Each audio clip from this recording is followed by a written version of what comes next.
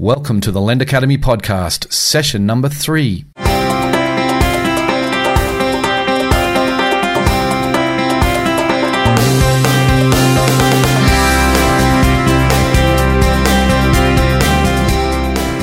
Hi everyone, and thanks for joining us here on the podcast again.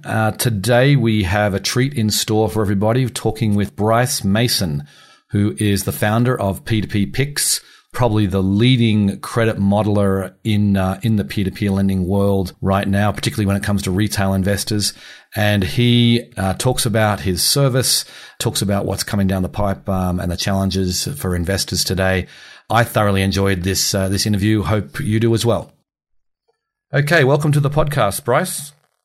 Thank you, Peter. I'm glad to be here. Okay, so why don't you just start off with giving a little bit of background about yourself, like what you do for a day job, and just tell people more about yourself. Sure. I like to say that I'm an extroverted statistician. I saw that's on your LinkedIn profile. Yeah. Yeah, I've got a lot of comments about that. By day, I'm a college administrator who runs a department devoted to data analysis. We tell stories with data, basically, to help people, decision makers, make policy choices that are based on evidence and reality rather than anecdote or personal belief. I've been doing, all sorts of analyses and using many techniques over about a 10-year period in various facets of higher education, ranging from cost control to evaluating interventions such as to improve bar passage rates or graduation rates. My formal training is in mathematics at UC Riverside and policy analysis at the Rand Graduate School. And they've been hugely useful professionally, but I've also been into computer programming as an avocation since I was about 10. Huh. And that's been quite helpful in this respect, as well as throughout my professional career. Sure. Of course. So do you teach as well? Do you teach at the university, or are you mainly an administrator?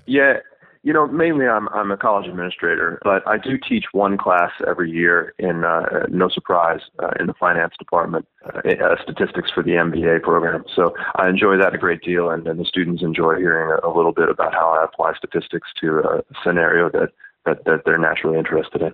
Okay.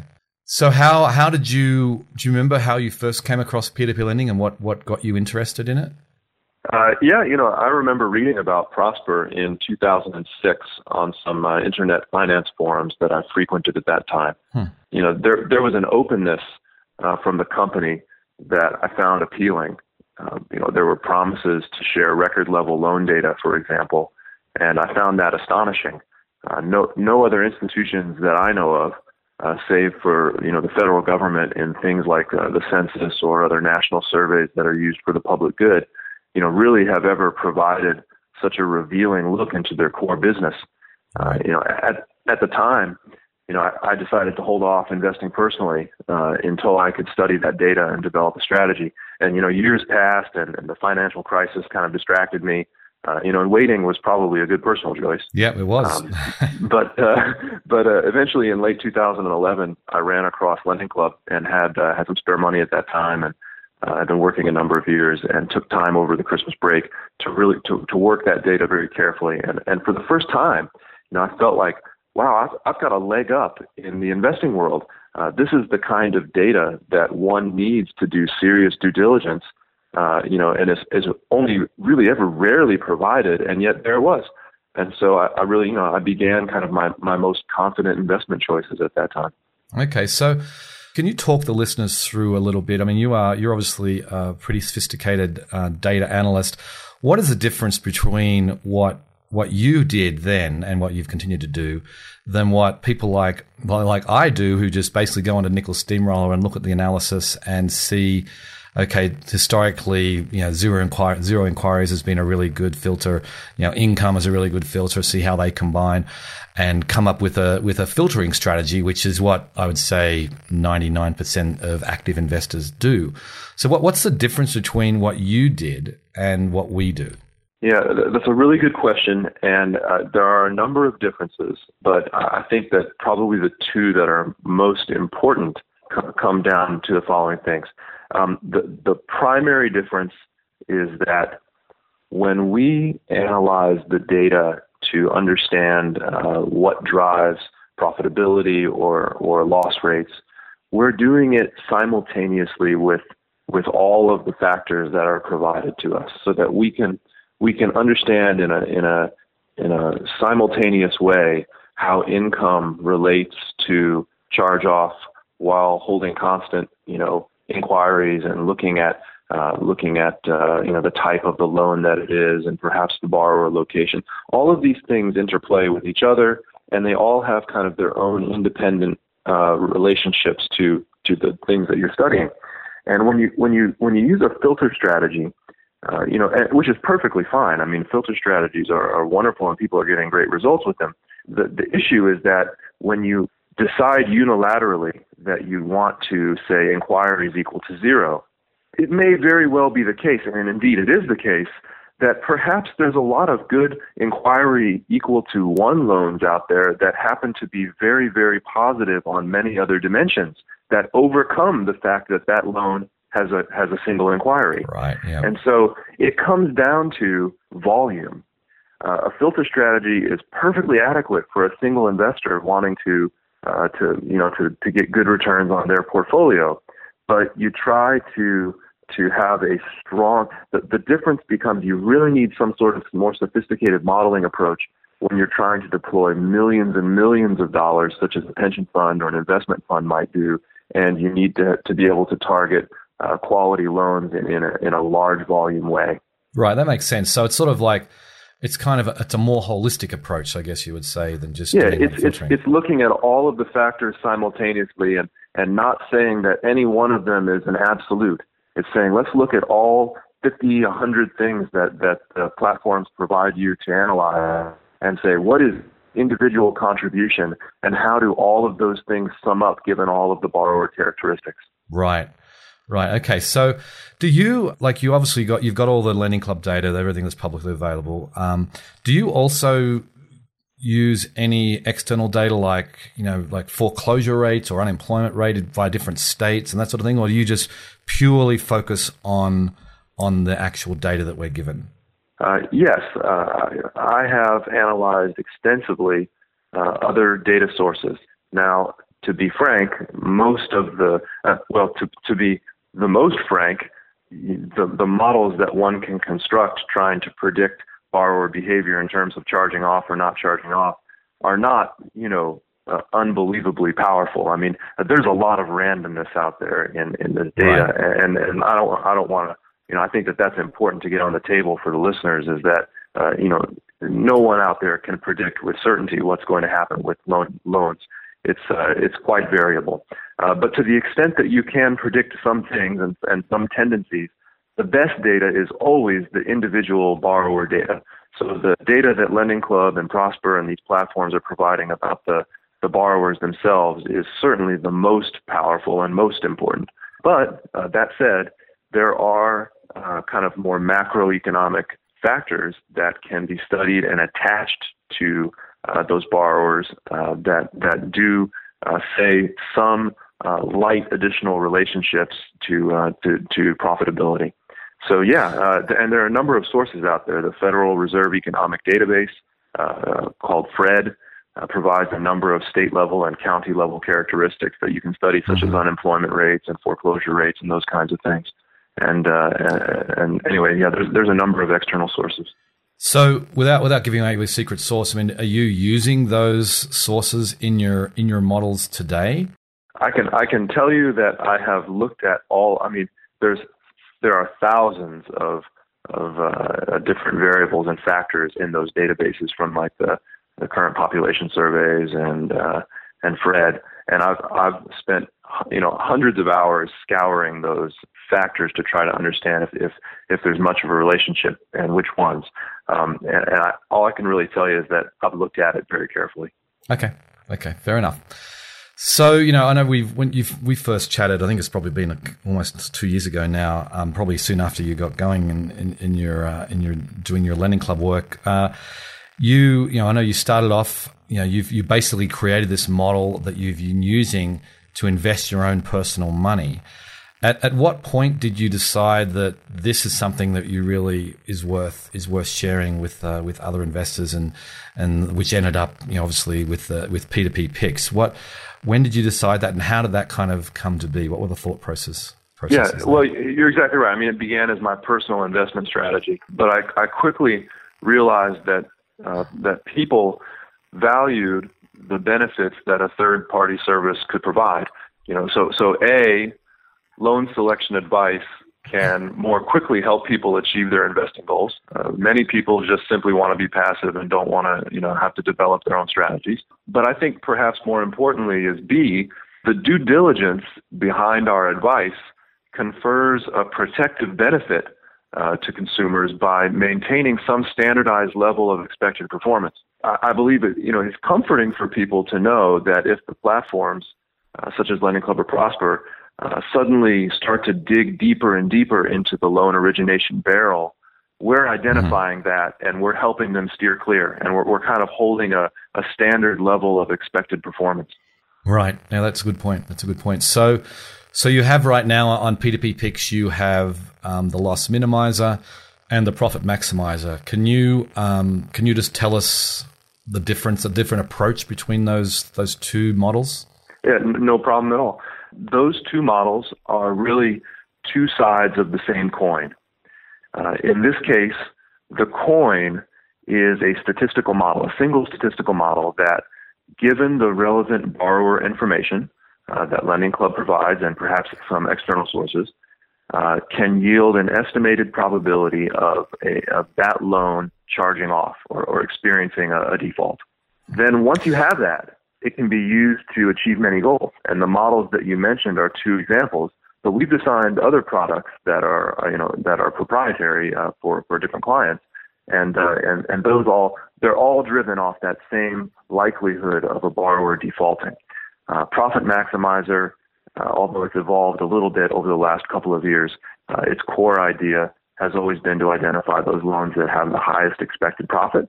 Mm-hmm. And the loss minimizer is simply just very, very much for the conservative lender trying to identify those loans that just have the absolute lowest likelihood of defaulting regardless of their interest rate.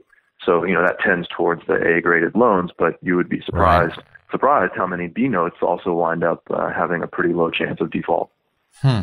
Okay. So then, how about the evolution? Like, we know that I think it was December last year where Lending Club did a pretty major underwriting change. I think they did another significant one earlier this year. I mean, what do you do when you're seeing these changes? Because I know that your models are built purely on matured loans. So you wait for the full 3 years, correct, on how to build your model. We do. We do wait for, we study matured loans only, although we'll probably start having an advanced look at some of the 60-month loans real shortly so that we can, when we do start to have that mature data, we can get right on it. But for the actual products that we sell, everything is based on mature loans. Okay, that's a good point. So you obviously, everything is 36-month loans right now.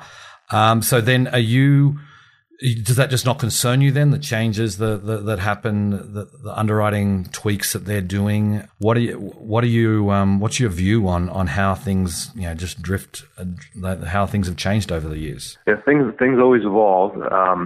But, they have their underwriting, and we have ours. They are 100%, to the extent that they provide us accurate data, they are 100% exclusive from each other. We do not rely on any judgments made by Lending Club or Prosper in our assessment of a likelihood to default. We use all characteristics that are unique to the borrower. So, for example, we wouldn't use loan grade. We wouldn't use the A, B, C, D, E in our judgments. And so, therefore, when Lending Club or Prosper makes a change, it simply doesn't affect us. We roll with our models and our belief based on the history of how we see all these factors interplaying with the likelihood of default, and that's that. Now, occasionally when they make an interest rate change, if they suddenly made D loans tomorrow 5% higher, then we would immediately spot that. I mean, the algorithms would take that into consideration and probably start picking a lot more D loans for the profit maximizer model. Right. Okay. So then you just mentioned that, the 60-month loans you're going to start taking a look at, even though I think it's going to be 2015, I believe, before the first one's matured. Tail end of 2015, I think we'll have enough to be able to use it. But I think we're a good 3 years into those, and the default curves are looking mostly like the 36-month curves, and so you can interpolate to a good degree how that's going to end up. But of course, we don't want to have any surprises in a final product. So we'll probably start studying those real soon. So what about adjusting that to the 36-month loans? Do you have any plans to say look at the 36-month loans after 18 months or 2 years? Because obviously you're only looking at because you're waiting 3 years, you're only looking at a small subset of all the loans because they've been growing so fast. So that's true. Are you planning on making changes there, like looking at earlier before they fully matured? No, not really. There are different statistical methods that can take advantage of data that have not matured or completely finalized. There's hazard models that look at censored data like that. But to be frank, there are other benefits for having just simply looking at matured loans. It's very simple. Yep. I'm a big fan of simplicity.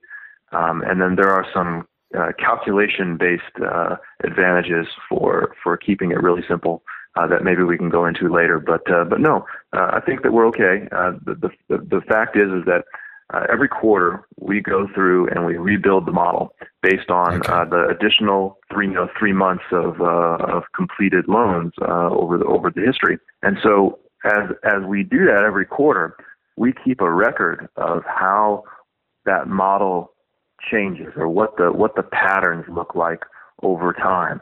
And it's amazing the great consistency that these relationships have quarter after quarter after quarter. And so I'm not really convinced that going too far into the future would really yield anything that dramatically different.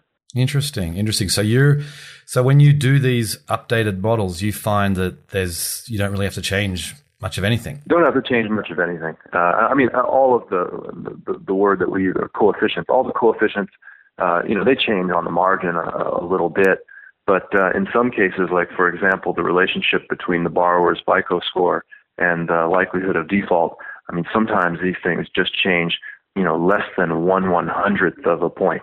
And so, when the differences are that modest, it gives you good confidence that adding additional data, while it may help you spot a smaller relationship, isn't going to change that relationship dramatically. Interesting. It'll be interesting to see how if that continues, because there's been a few points in Lending Club's history where they have made relatively dramatic changes to their underwriting, and their interest rates have definitely adjusted. You've seen, I think when I first started, interest rates were way lower than they are today, particularly at the higher end. It seems like that's been something that's changed. So I'll be interested to see how it evolves, I guess, over time. Yeah, that may be true. Now, you got to remember that the interest rate is actually the end product of Lending Club's assessment of the borrower. They take all of the borrower inputs and then assign an interest rate. Really, the interest rate has nothing to do with, if you just look at it exclusively by itself against the default, of course it has a strong relationship because it's the signal that wraps up all of those borrower characteristics into what they think is an appropriate assessment of the risk. But so them changing interest rates here, there, or anywhere, depending on myriad factors, really doesn't influence the underlying statistical model. Okay.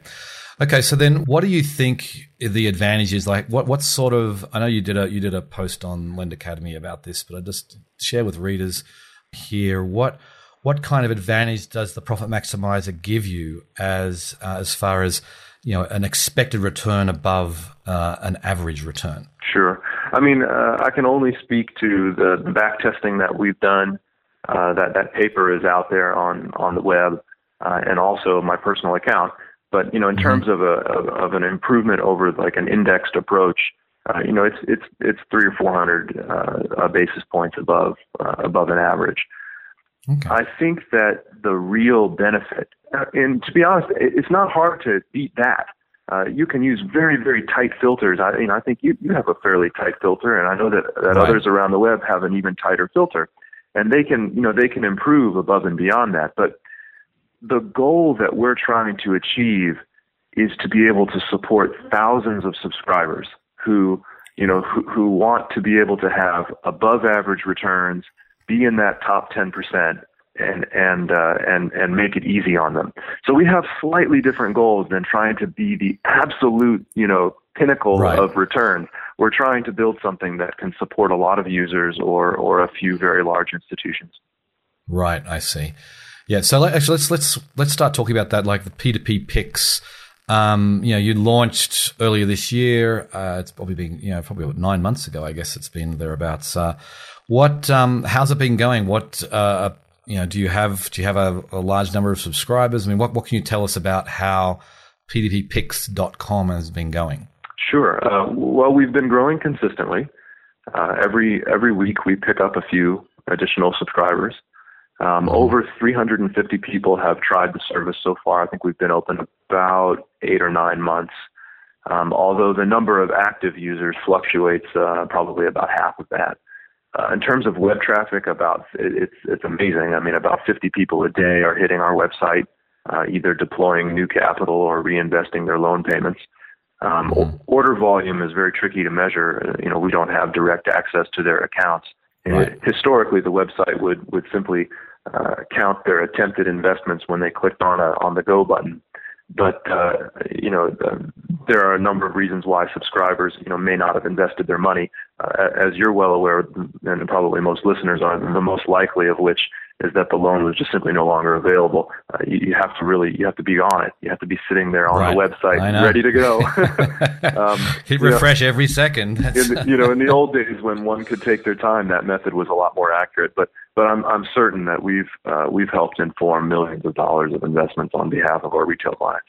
Okay, so what is the breakdown? Do you know between the loss minimizer and the profit maximizer? I mean, I imagine most people going to your site are doing the profit maximizer. They do, yeah. True? I'd say that's probably 80 to 85% of the activity on the site. Okay, and because I mean, I am one of those people. I actually get on for my main taxable account. I'm using P2P Picks. I'm on pretty much every day, and I am on there. I wait. I wait till the loans hit Lending Club, and then as soon as I see them hitting Lending Club, I go straight over to.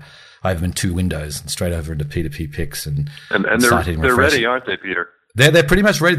You've done a lot better. Back in the old days, when 3 or 4 months ago, it would take me 10 seconds, 15 seconds to get them coming in, but now it's pretty much right there. It's which is obviously you've done some speed enhancements, I imagine, to your service. Can you let us know what? I mean, we know when you started, people had lots of time. You could invest, and the popular loans would maybe be gone in a half a day, maybe the really popular loans in a couple of hours, but never in seconds. So No. how have you evolved your service to really change with the competitive environment today?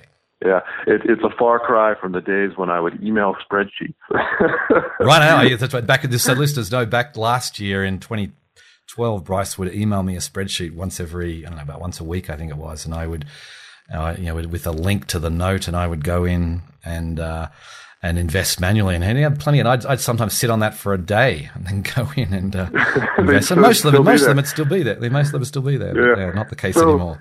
It does become more and more competitive over time. I'm very proud of how we've been ahead of the curve on this end, or at least been quick to react when there are dramatic changes. First, we're very fast on the trigger now when it comes to making our publications. We've purposely, and I alluded to this a few questions ago, we've purposely chosen statistical methods for which the math to score loans isn't all that complicated. From the time that we detect that new loans are available on the platform, we've usually published our picks within about 2 to 4 seconds. most of that time is the loan data in transit. The actual analysis only takes like 20 milliseconds. People who are waiting on the website can usually pick up some loans. Although I think, in the long run, Ninja-like human interface is probably a waning art. Right. Yeah, I know. It's now, I find now I get, I'm sort of probably a 25% success rate these days, and I'm fast. Yeah. But, now that's the way it goes. Second, so we recognize that sort of human interface is probably going to go away at some point. So we've developed a custom application programming interface, or API, for users or subscribers to our site to enable them, people to fetch our publications and use them as they wish. For those without the programming skills to do that, on their own, we're partnering with third-party account management service providers so that they can still take advantage of our research, but in an automated way. We're staying away from the execution side of things, but we are providing our publications to people in faster and faster ways and in automated ways, so that they can that they don't have to be sitting there and testing their reflex skills. Right. So is that the partnership with Blue Vestment? Is that what you're talking about right now? Yes, we have a partnership with Blue Vestment, but we're very open with the use of our API. The whole point of it is to get it out there and that people can use it. So we're hoping for additional third-party account managers to take that up and put it on their systems. And we're also hoping, hey, there's some creative individuals out there that maybe want to make like an open source utility that people could run, and they could just incorporate that API, and then home users could just let it run on their system and let it go. So are you going to charge the average retail investor if someone happens to be a really technical person? Are you going to charge them for your API? There's no charge for the API above and beyond the standard charge for our service, which of course right now is zero. We haven't been charging our retail investors anything. And I get a bill every month from P2P Picks. But I know it's not, as you say, it's just a bogus bill. It's not actually a bogus bill charging. It's at some point we'll turn that on, but right now we're just more focused on growing the service and providing a quality service. And to be frank, a few $100 a month isn't going to make or break me. So so it's just more about getting something out there. No, there's no charge for the API. People can just use it if they're a subscriber. They have to apply for an account, but I can turn that on quite simply. And then they can just use it. They just basically they essentially report back via the API what they actually used. So it's sort of on an honor system, but that's about as good as you can do. And then people just would say, hey, I used 5 loans on this product for this amount. Here are the loan IDs, and then it sends that to our system, and then it incorporates it into the database for the billing, and then that's that. Okay. Are you trying to incorporate some sort of confirmation from Lending Club through the API, so does it have to be self-reported? You're just going to rely on the it's just self-reported. I like to think 99% of people out there are honest, and that's fine. I'm satisfied with that. I'm not going to make my world revolve around detecting fraud. Sure. Fair enough. Peter, I got a comment for you about the speed at which these things go. I mean, it may seem awkward for some listeners to hear this, but the fractional marketplace really isn't all that competitive. That may be an astonishing thing to say, but we should count our blessings. By comparison, the whole loan market is an order of magnitude more difficult. You're talking about a situation there on the whole loan side where there is no fraction. You either get the loan or you don't. There's no peace. It's an unbelievable game of cat and mouse, with Lending Club frequently changing the rules and other sophisticated players constantly improving their execution strategies. It's a good month if I don't have to pull an all-nighter or two implementing ideas to shave off just a handful more milliseconds from the end-to-end process. Right. So let's talk a little bit about that. I know that you've got you landed a big client a few months ago. What can you just tell? What is your strategy with institutional investors? I know you don't want to name the client, but can you tell us a little bit about what you're doing and what's available for large clients on the whole loan market? Sure. Institutional clients all generally have different goals. I've spoken with a number of institutional clients over the last year. I think that's half the fun of this endeavor, is that I've gotten to speak with some amazing people and learn what different institutions' goals are and how they operate and what they're looking for. But generally, we provide them the same thing that we provide the retail client, except it's a little more tailored. You know, in the case of the client that we have right now, we sat down. You know, I gave all the same standard information that we've just talked about here, a little bit about the history and who I am and all those kinds of things. But at the end of the day, we designed a custom portfolio based on their goals, their needs. Did a lot of back testing to show them how things should perform based on history. Had to, work up an agreement and everything. But then ultimately, we've been acting as portfolio manager, and that's very exciting. I've been deploying, millions of dollars on the whole loan side. Cool. Having to be very quick and adapt as new players come onto the market and try to stay ahead of the curve. And it's really been. I tell you, hitting the execution button on a hundreds of thousands of dollars of loans every week is at first made me sweat, but you're convinced. You study the market very carefully, and you put a lot of trust in your models. And anyway, the execution services have been a little challenging, but it's been a tremendous experience, and we're very pleased to have a good relationship with our client. And we're really looking to grow that side of our business because it's a fascinating industry. Right. So let's just talk a little about that. Obviously you've got a day job at a university. What are your plans for P2P Picks? What's going to happen? What do you want to happen in 2014? Yeah. 2014, I'm sure that we'll have a lot more of the same. But I do hope that we're going to revamp our website here probably in the next month or two, and we're going to be advertising a little bit more about our institutional client services that we provide. We're going to add a Prosper model in the next couple of months. The model is actually done since November, but we've got to integrate it into the system, and so we'll be able to service probably 10, 15%, 20% more users who are interested in working on the Prosper side of things. But the long-term vision is that we'd like to become the Moody's of P2P. There really needs to be there's a role for a third-party independent credit modeling service for all platforms worldwide.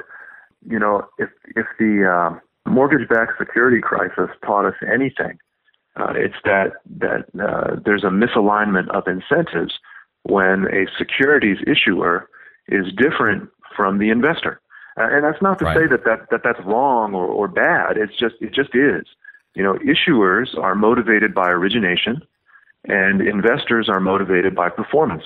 And the P2P platforms will continue to write paper until average returns drop to some basal level of performance that's deemed acceptable by the lowest common denominator in the market, which, perhaps a large pension fund that's content to invest billions of dollars at a modest premium over treasuries.